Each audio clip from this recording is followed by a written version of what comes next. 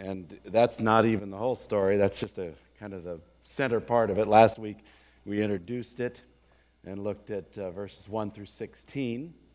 And today we'll be looking at the sort of a good part of the story.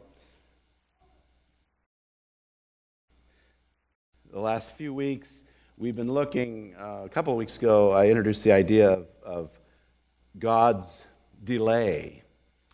You remember in the conversation in chapter 10, Jesus, the way John has written this amazing book is he's recorded several long, run-on, contentious conversations between Jesus and those that were so opposed to him. And really, in the structure of the book, it gets hotter and more contentious, more difficult, more painful, to the point where they are going to crucify him. Early on, and this is over a period of like 2.5, 3 years, what John is recording for us here. Early on, they decided that he needed to die. It wasn't a last-minute mob rush. They were looking for a way to get the evidence on him. They were the opposing team of attorneys or investigators looking for evidence to try to convict him of sin, to try to have enough reason to bring him to death, execution. And a few times, it's come right to the very, very edge. At least twice they've picked up stones, ready to stone him. The one is where he says, before Abraham was, I am. That's at the end of chapter 8. And they pick up stones to stone him there. See, in fact, the very last verse of chapter 8. So they picked up stones to throw at him. Again, this is really a tense situation. There's a group of angry men, who knows how many, quite a few, and they've literally bent down and picked up some rocks, boulders, stones to throw at Jesus. That's how tense this was. And then it comes to that same head again in chapter 10, where Jesus makes the bold statement, I and the Father are one, which in the Jewish ears, and rightfully so, pulls up what is called the Shema. Shema, O Israel, which is hear. The Hebrew verb to listen is Shema. Hear, O Israel, the Lord our God, the Lord is one. So when Jesus says, I and the Father are one, this is it. This is blasphemy. And they're saying, forget due process. Let's hang him. Let's kill him. Let's slow, painful, public death. None of this, sterile environment of an execution we might think of today. They want it now, and they want to kill him. See, so again, and they're not just, discussing this. They're picking up stones to throw at him, See verse 31 of chapter 10. The Jews picked up stones again to stone him. Now, if you could, some of you were here, a lot of you were here, rewind a little bit, remember my sermon on that. I speculated. I said, well, what are some of the things Jesus could have done at that moment? Who is Jesus? He's the Son of God. He is God himself. He has all power at his disposal. He could have evaporated them. He literally could have stopped thinking them for a second, and they would be no more. Or he could have done something, sounds like crazier, but he could have, gone to Disneyland. He escaped, gone off and been somewhere else in time. He could have traveled to the future. Or, I had this silly idea, maybe he could create a force field around himself. I know that's kind of silly. But our rock theology of what is revealed is that's actually true. He has all this capability. But what does he do in John 10? He continued the conversation with them. He had an interesting human hook in the conversation to pull them back, to make them pause, to have them think about what their law says. And it's not even like the absolute best argument, but it sure caused them to think.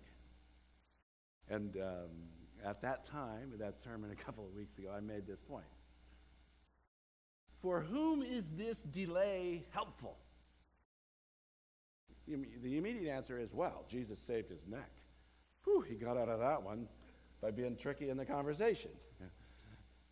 No, no. He literally engaged these rebellious folks in conversation for their good. And he gives them what? An opportunity to repent. They're going to have more time to think about who Jesus really is. And they're not going to take this drastic action at this time. Mind you, the drastic action will happen in about 4 or 5 months from this time, chronologically. But the delay of God, the delay of God's justice, the delay of God's wrath, the delay of the great day of the Lord is for our good. He's giving us opportunity to repent, to come to him, to change, to listen, to reconsider the word again. And then in chapter 11, the first part, we have that same theme developed where the Lord is delaying action. And in fact, it's quite provocative, perhaps poignant, that look at verse 5 and 6 of chapter 11. You know, the scene is Lazarus is gravely ill, and there's these 3 siblings that live together in a little town a couple of miles or so from Jerusalem. The siblings are Lazarus and his 2 sisters, Mary and Martha. And Lazarus is super ill. Now, up to this point, we haven't met them. But we find out in this story that Jesus was like super close to these people. He had been in their house many times. He loved them, and they loved him. They were tight. They were super tight. So the girls, the sisters, say to Jesus, "Hey, come! Lazarus is really sick. You know, we need you. Come quickly." Essentially, is what they say. And here's the poignant part, right? Verses 5 and 6. Now, Jesus loved Martha and her sister and Lazarus. He loved them all. So, when he heard that Lazarus was ill, what should come next? Right? Next word should be, he dropped everything and zoomed over there. He flew. Earlier in the gospel, when Jesus got into the boat in the middle of the lake of Galilee, they got to their destination immediately. Anything's possible with Jesus. But that's not what we see next. So when he heard that Lazarus was ill, he stayed 2 days longer in the place where he was. So we have this same idea that God is working a plan. It's a perfect plan, but it befuddles us. And a lot of times, the plan includes a lot of pain and suffering that at the time we don't understand. And we're rocked back to the reality. We walk by faith, not by sight. We trust him even when it's difficult. So let's continue this idea. God's timings.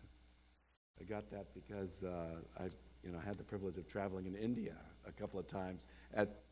I was the guest of some beautiful Indian people. And I remember being, I honestly think it was a bus station, or it might have been a train station. And it had this fantastic schedule, by the minute, exactly when everything was supposed to happen. And I was just kind of looking at it, and my host said, "Indian timings, brother, Indian timings." And then he went on to explain that the thing actually doesn't work by that schedule at all, but it's sort of posted like that, So that's Indian timings. And here we look at God's timings, how he does things, or I say, perhaps faith on trial.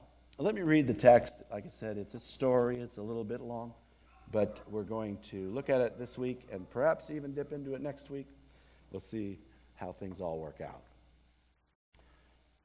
Okay, verse 17. Now, when Jesus came, he found that Lazarus had already been in the tomb 4 days. Bethany was near Jerusalem, about 2 miles off. And many of the Jews had come to Martha and Mary to console them concerning their brother. This probably indicates that they were a fairly well-known family and had a lot of friends. They might have been influential. Verse 20. So when Martha heard that Jesus was coming, she went and met him, but Mary remained seated in the house. Martha said to Jesus, Lord, if you had been here, my brother would not have died. But even now I know that whatever you ask from God, God will give you. Jesus said to her, your brother will rise again. Martha said to him, I know that he will rise again in the resurrection on the last day. Jesus said to her, I am the resurrection and the life. Whoever believes in me, though he die, yet shall he live. And everyone who lives and believes in me shall never die. Do you believe this? Those are those present tense verbs. Are you currently believing this? She said to him, yes, Lord.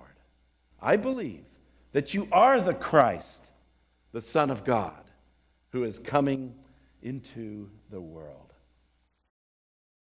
When she had said this, she went and called her sister Mary, saying in private, the teacher is here and is calling for you.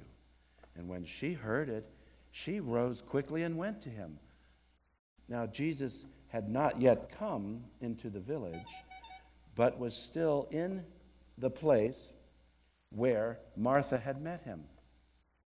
When the Jews who were with her in the house consoling her saw Mary rise quickly and go out, they followed her, supposing that she was going to the tomb to weep there. This word weep, there's 2 words for weep in our text, and this is a loud crying out, almost the Middle Eastern, loud ruckus. I once did a Middle Eastern wedding, and right in the middle of the wedding, there was a group of like 4 or 5 ladies. They started going, la la la la la la la la la. It was the weirdest thing ever. I thought, oh, is everything okay? Yeah. Ever been there or seen that? It's just interesting sort of Middle Eastern comfort to express joy. And in this case, it's literally to weep and wail loudly to express pain and sorrow. It's a way of showing respect for Mary and Martha. We love you. This is a huge loss.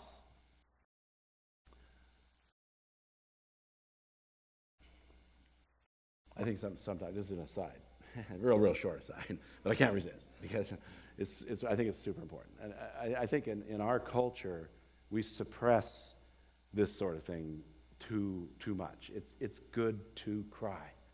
It's good to weep. Now, we may not weep and cry loudly like Middle Easterners, but we should. What did Jesus say? Blessed are those who suppress their grieving and hide it. They will be comforted. Oh, no, wait a minute. It doesn't say that, does it? No. It says, blessed are those who mourn, for they shall be comforted. I speak as a guy. I used to work in a hospital, saw a lot of death, and done a lot of funerals, and I just have a personal opinion that it's good to grieve. It's important for us to acknowledge the loss of our loved ones, and it's not unfaithful. They thought they knew Lazarus was good with God, but they acknowledged the pain of his loss. Okay, I said that was an aside. That was only 60 seconds. Okay. So this is that one kind of weeping, real, real loud.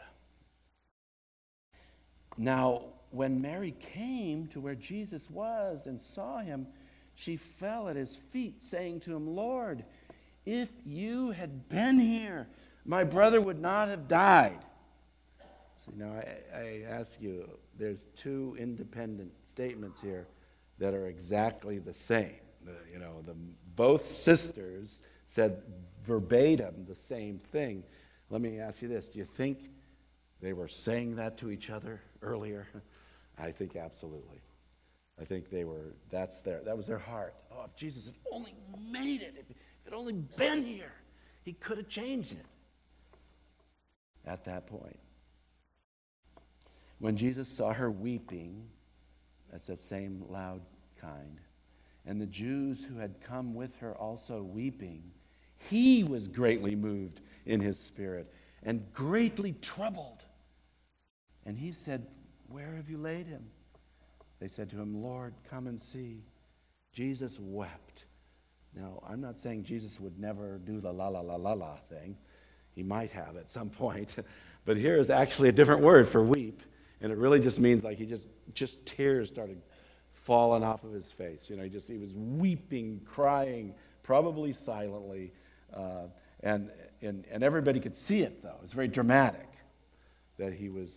And he's in transit, they're come and see. So as he's walking and all of this commotion and the sorrow of the moment, he's moved in his spirit and greatly troubled. Was that unfaithful of Jesus? Who knew the end of this story? Jesus knew the end. And it was not unfaithful for him to enter into the grief and sorrow of the situation and to weep with those who weep, and to rejoice with those who rejoice. Verse 36, so the Jews said, "See how he loved him." But some of them said, "Could not he who opened the eyes of the blind man also have kept this man from dying?" Then Jesus, deeply moved again, came to the tomb. It was a cave, and a stone lay against it. Jesus said, "Take away the stone." Martha, the sister of the dead man, said to him, "Lord, by this time there will be an odor, for he has been dead 4 days." There's no embalming here. There's no refrigeration. So there's an advanced state of decay. There's no question about it. Jesus said to her, "Did I not tell you that if you believed, you would see the glory of God?" So they took away the stone, and Jesus lifted up his eyes and said, "Father, I thank you that you have heard me. I knew that you always hear me, but I said this on account of the people standing around, that they may believe that you sent me." When he had said these things, he cried out with a loud voice, "Lazarus, come out!" The man who had died came out, his hands and feet bound with linen strips, and his face wrapped with a cloth. Jesus said to them, "Unbind him and let him go." Many of the Jews, therefore, who had come with Mary and had seen what he did, believed in him. But some of them went to the Pharisees and told them what Jesus had done. Let's pray. Father, thank you for this fantastic account of this event. How John alone records this so important event for us. How he weaves it into the whole purpose of his book to show that Jesus Christ is who he said he was, who he is God. He's the Messiah, the Son of God, and yet fully human, fully man. The two in one, a great mystery, but a mystery revealed And so we receive it by faith. Lord, help us as we spend a few minutes thinking about some of the implications of this text. For your glory, I pray that you would be glorified, and help me, Lord, to bring you glory and honor. In Jesus' name, amen. So, let's look at this. As I said, these are just some observations of this great story, and we'll see the Lord has a lot to tell us here. God's timings. First of all, God seems slow, but it brings revelation. God seems slow. He purposefully stayed 2 extra days, and he knew that by the time he got there, Lazarus would be dead for 4 whole days. I know I get into these funny little scientific things. I love science. And I mentioned it last week. I researched it again.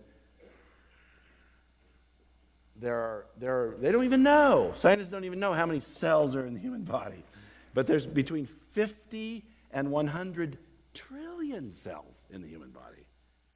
50 and 100 trillion cells in the human body. And they were all dead. All of these cells in Lazarus were dead, decaying, recycling to go into the dirt. And Jesus knew this. And God seems slow, but it brings revelation. Earlier I said God's slowness is his waiting brought the chance for repentance. And here in this text we see another beautiful thing. God's slowness to bring ultimate judgment and justice and perfection and peace has brought revelation, information that facilitates, that brings repentance when we meditate on it. Revelation is more important than a quick fix. Why doesn't God just fix this quickly? Why doesn't he just heal me now? Or he might say it a little bit more modestly, Lord, it would be awfully nice if you just fix this situation now.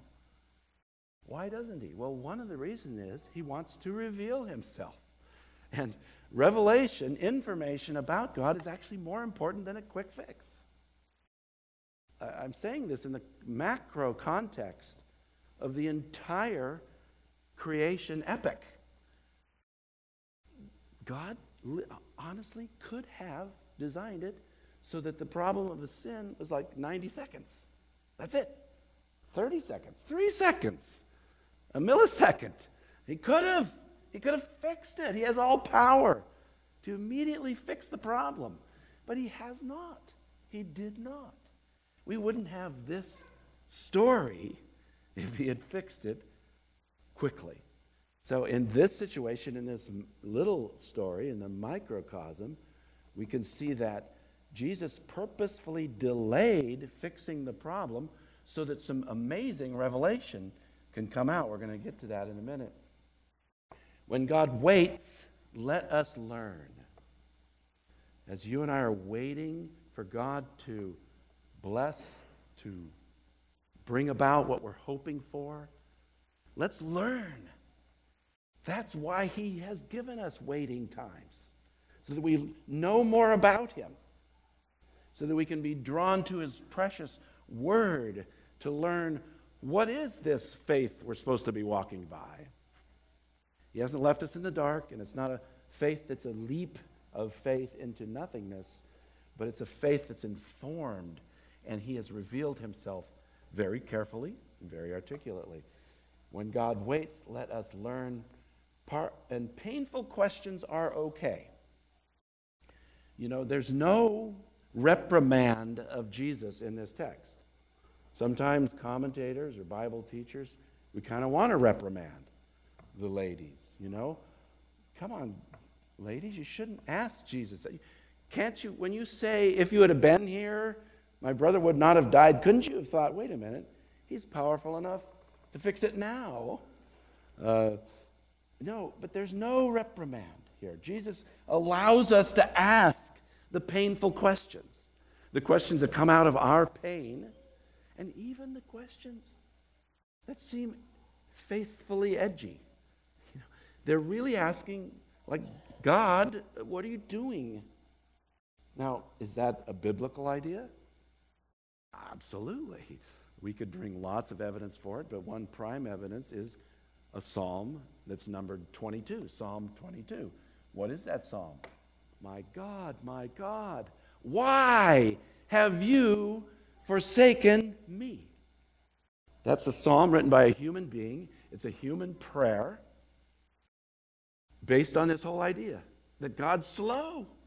He's not fixing it quickly. Why are you doing this? It's not unfaithful to ask the question. The unfaithfulness comes when we say, okay, I've asked the question, I didn't get the response I wanted, I quit. I don't believe anymore. I don't want any more information. I want to run away from the revelation of God. The faithful response is, let me hear, let me learn, let me ask these painful questions and hear what God might say, and study the Scripture and ask faithful folks who have gone through similar problems before. How did you handle this? Could you pray for me? I'm very excited about this prayer vigil. I'm thankful for it was the burden of Clinton to do this. You know, we need to pray. We need to ask God for His blessing. We're actually focusing in also in the prayer vigil on Easter, which is coming up the very first week of April. I think it's the 4th or something like that. And, you know, we want to worship Jesus Christ every day of the week, 7 days a week, 31 days a month. But it's really wonderful to specify and think this is the day of His resurrection. And we just want to come together and worship Him and lift Him up and have people marvel at the power and wonder and glory of Jesus. So let's pray about that as we work through that. What is revealed? I've said that the delay, the waiting, the slowness brings revelation. Well, look at this text. And this is what I'm kind of saying. These words wouldn't have been recorded, wouldn't have been spoken, wouldn't have been transmitted to us 2,000 years ago if Jesus had said, okay, bang, he's fixed. You know, he has a really bad flu, he has double pneumonia, no problem, you're good. You know? No, the process of the pain and the loss and the sorrow produces all this opportunity for God to reveal Himself. And I think, as I said, in the macrocosm of all time and space and life, that is a gem to understand. What are you doing, God? Well, I'm telling you. I'm revealing myself. So what is this revelation? Jesus is compassionate. There's this great verse in Hebrews chapter 4. It's one of those verses that if you've been around the church most of your life, you've heard it many, many, many times. It's a beautiful revelation about we celebrated the body and blood of Jesus. He came as a real human being. He became a human for us. Part of that is so that He could feel what we're going through. Feelings are important. God's not the cold-hearted, designing, scientific engineer who doesn't notice that people are in the room. I'm not trying to insult any engineers in the room. I had an engineer tell me this yesterday, okay? So he said, my problem is I don't even notice people. I'm all about the engineering, you know? God's the ultimate engineer. He's the absolute, perfect, amazing engineer. 100 trillion cells standing up here talking to you. That's pretty good. That beats the moving parts or non-moving parts in this piece of junk. Can you say that? No. Where am I? But he's a full person. And you and I have to be pushed to be full people. Holistic, scientific, and feeling, and the whole experience. And here it is, 4:14 and following. Since then we have a great high priest. Praise God that he's the great high priest. Nobody else is the great high priest but Jesus Christ himself. Since then we have a great high priest who has passed through the heavens, Jesus, the Son of God. Let us hold fast our confession. Don't give up on the revelation, even if you doubt it. There's lots of evidence against it. But don't be persuaded by that partial evidence. For we do not have a high priest who is unable to sympathize with our weaknesses, but who in every respect has been tempted as we are, yet without sin. Let us then with confidence draw near to the throne of grace. Charis, Eucharistic, charis, the throne of grace. This is a beautiful revelation of God. You come to God and you find out his throne is made of grace.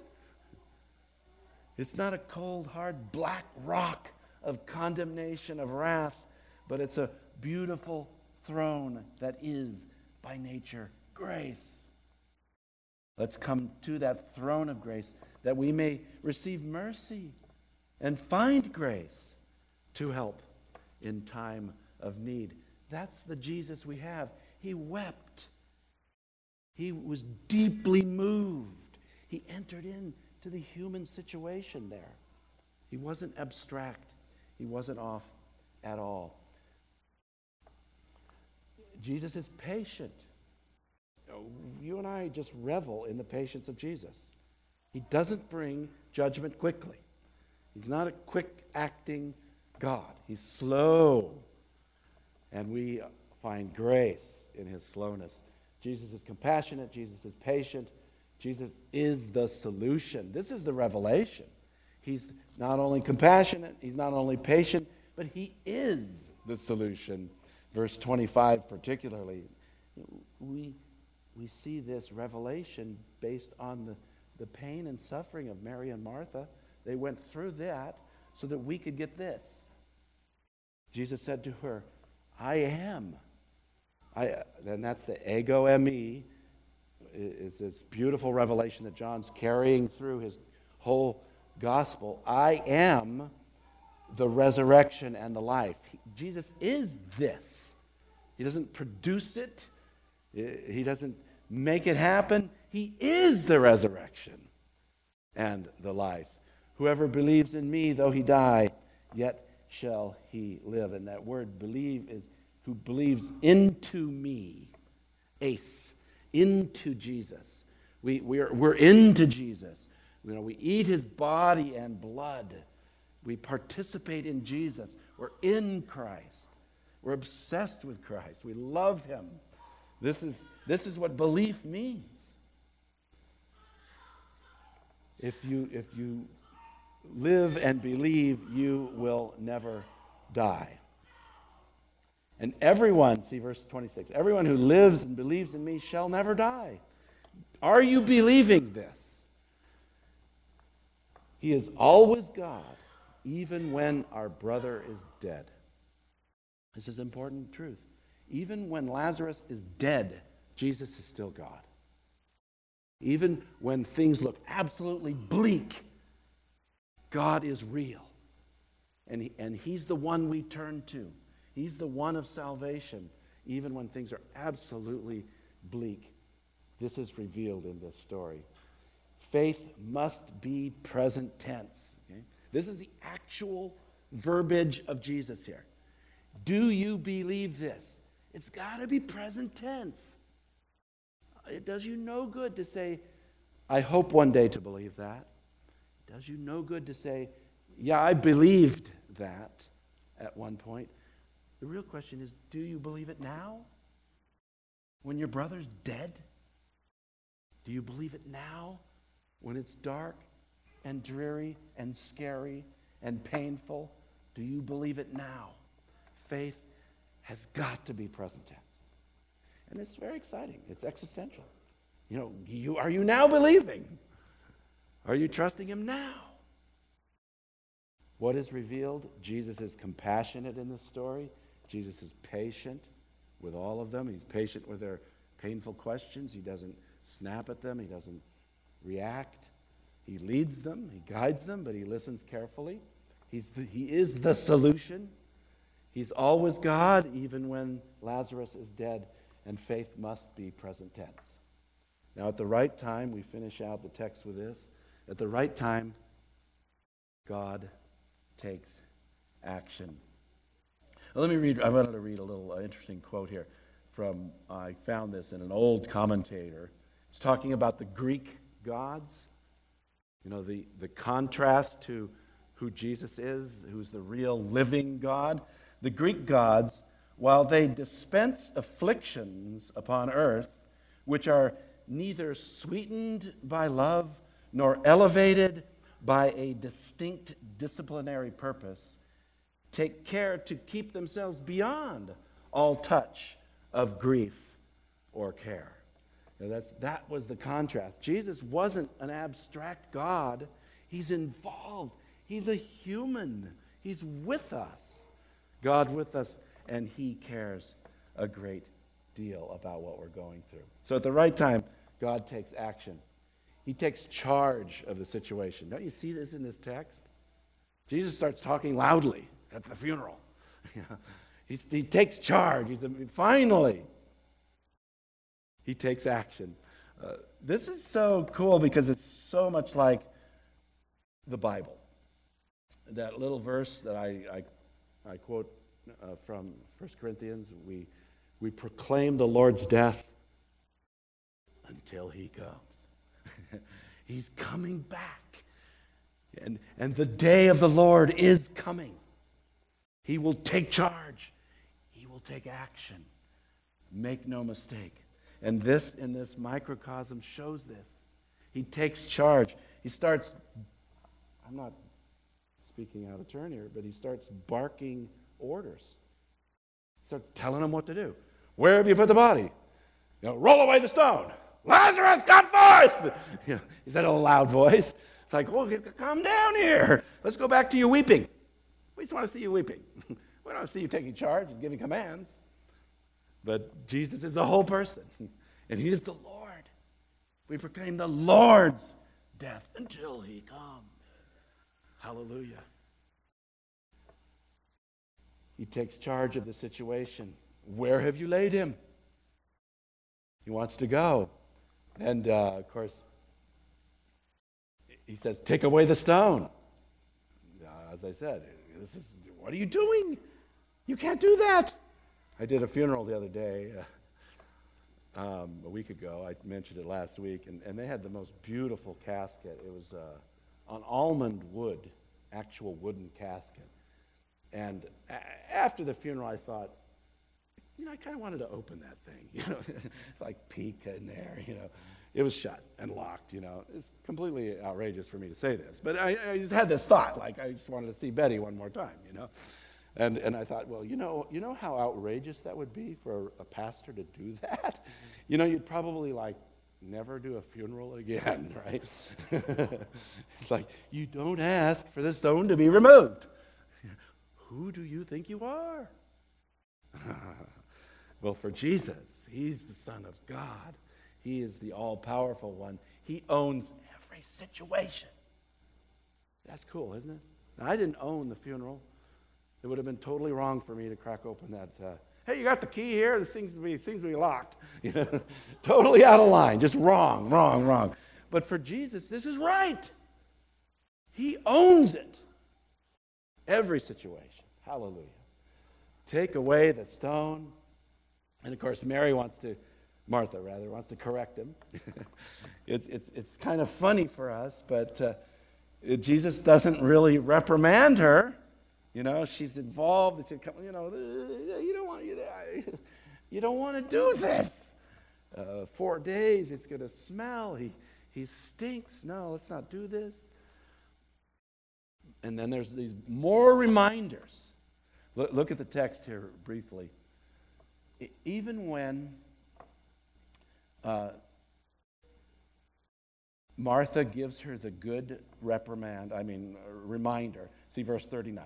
Jesus said, take away the stone. Martha, the sister of the dead man, notice that, the sister of the dead man said to him, Lord, by this time there will be an odor, for he has been dead 4 days. Jesus could have said, oh, I didn't know that. Okay, well, thanks. Oh, forget it then. Let's leave that stone in place. You keep the key. No, I'm good. No, but he doesn't go there at all. Look what he does. He uses this delay for more reminders about great truth. There's a pattern here. Delay equals good revelation from God. And here's what he says. I put it on the screen here. Troubles provide God's glory to be seen. They provide an opportunity for God's glory to be seen. And Jesus emphasizes his dependence on and infallible connection to God the Father at this juncture. There will be an odor, for he's been dead 4 days. Jesus said to her, did I not tell you that if you believed, you would see the glory of God? And what's the glory of God? It's the outstanding, actual nature of God. It's humongous. It's beyond any capacity we have to even measure. Okay? I had an opportunity to hear one of the songs from the movie Selma. And I'm sure it's a great movie, and I have tons of respect for Martin Luther King Jr. and that movement. It was wonderful.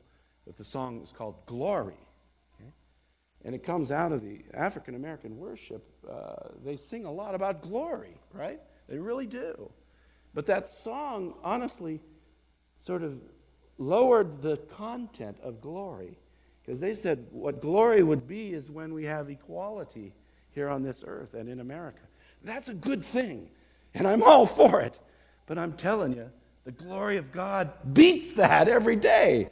And in the African-American churches, when they sing glory, they're thinking about a bigger, beautiful, permanent, perfect glory of God that outshines any political gains that we ought to have here on this earth. But anyway, that's just a little social comment. Take it or leave it. The glory of God, though, is massive. It's like a guy coming out of the tomb alive. And you would see it. It provides an opportunity for God's glory to be seen. And Jesus emphasizes in this delay his dependence on and infallible connection to God the Father. Just look at the word here really quickly. It says, so they took away the stone. They're dramatic. They do what he says. And people go, I don't smell anything to you. They took away the stone, and Jesus lifted up his eyes. He didn't bow his head and fold his hands to pray. That's an okay way to pray, but it's not necessarily biblical. Okay? He opened his eyes and looked toward heaven. He lifted up his eyes and said, Father, I thank you that you have heard me. I knew that you always hear me, but I said this on account of the people standing around, that they may believe that you sent me. So he emphasizes who he is and his absolute connection to the Father at this good question of Martha. And then finally, of course, the great Lazarus come forth. Now, we don't have time for it. We're a little bit over time, but jot that down, John 5, 20 through 29. That's where Jesus tells us early on in his ministry that the dead in their tombs will hear his voice and come alive. This is the power of Jesus. And at the right time, God takes action. Unbind him and let him go. Here's an interesting quote I have from John Calvin on this issue. Loose him, let him go. To magnify the glory of the miracle, it only remained that the Jews should even touch with their hands that divine work which they had beheld with their eyes. Imagine that for the Jews, too. If you touch a dead body, it's big problems. But he's no longer dead. He's alive. And they themselves had to participate in taking off the wrappings, and it made it all that much more real to them. For Christ might have removed the bandages which Lazarus was bound, or made them to give way of themselves, but Christ intended to employ the hands of the spectators as his witnesses. I think that's great. We should be involved in helping people. Jesus brings them to life, and we start helping them strip off the things that bind them. So here's the takeaways. Before anybody else leaves, here's what I want you to take away from this. One, improve the wait time. You know, you're in the lobby waiting. When is this thing going to happen? What's the big delay? What's happening here, Lord? Why are you not fixing this now? Improve it by saying, okay, Lord, what do you want me to learn? How about whipping out your Bible and start reading in that waiting room? Then learn the truth that God has revealed. He has revealed himself. And the wait time, the delay, has caused all this beautiful revelation to be given to you and I. And then do not be surprised by the great day. Do not. It is coming, the day of the Lord, and he will take charge of what is rightly his. Let's pray. Dear Father, thank you for this beautiful power of Jesus displayed in the resurrection of Lazarus. Lord, we marvel at the beauty and the power of our Savior Jesus. And we ask, Lord, that we hear what you are speaking to us. Help us in those times when we're like Mary and Martha, going through very difficult times. Help us to remember that you grieved with them and you wept as well. And you were deeply moved in your spirit. Lord, help us to remember that in the delay you revealed yourself more clearly. Help us to look for your revelation in the time that is difficult. Help us to improve our wait times, to use them as a way to improve us, improve ourselves. And then, Lord, I pray that all of us who hear this message, as it eventually may go out on television and the radio, Lord, please help us to be prepared for your coming, to repent of our sins, to come to Jesus Christ as the Savior, the resurrection, the life, and believe in him now, I pray. Through Jesus we pray. Amen.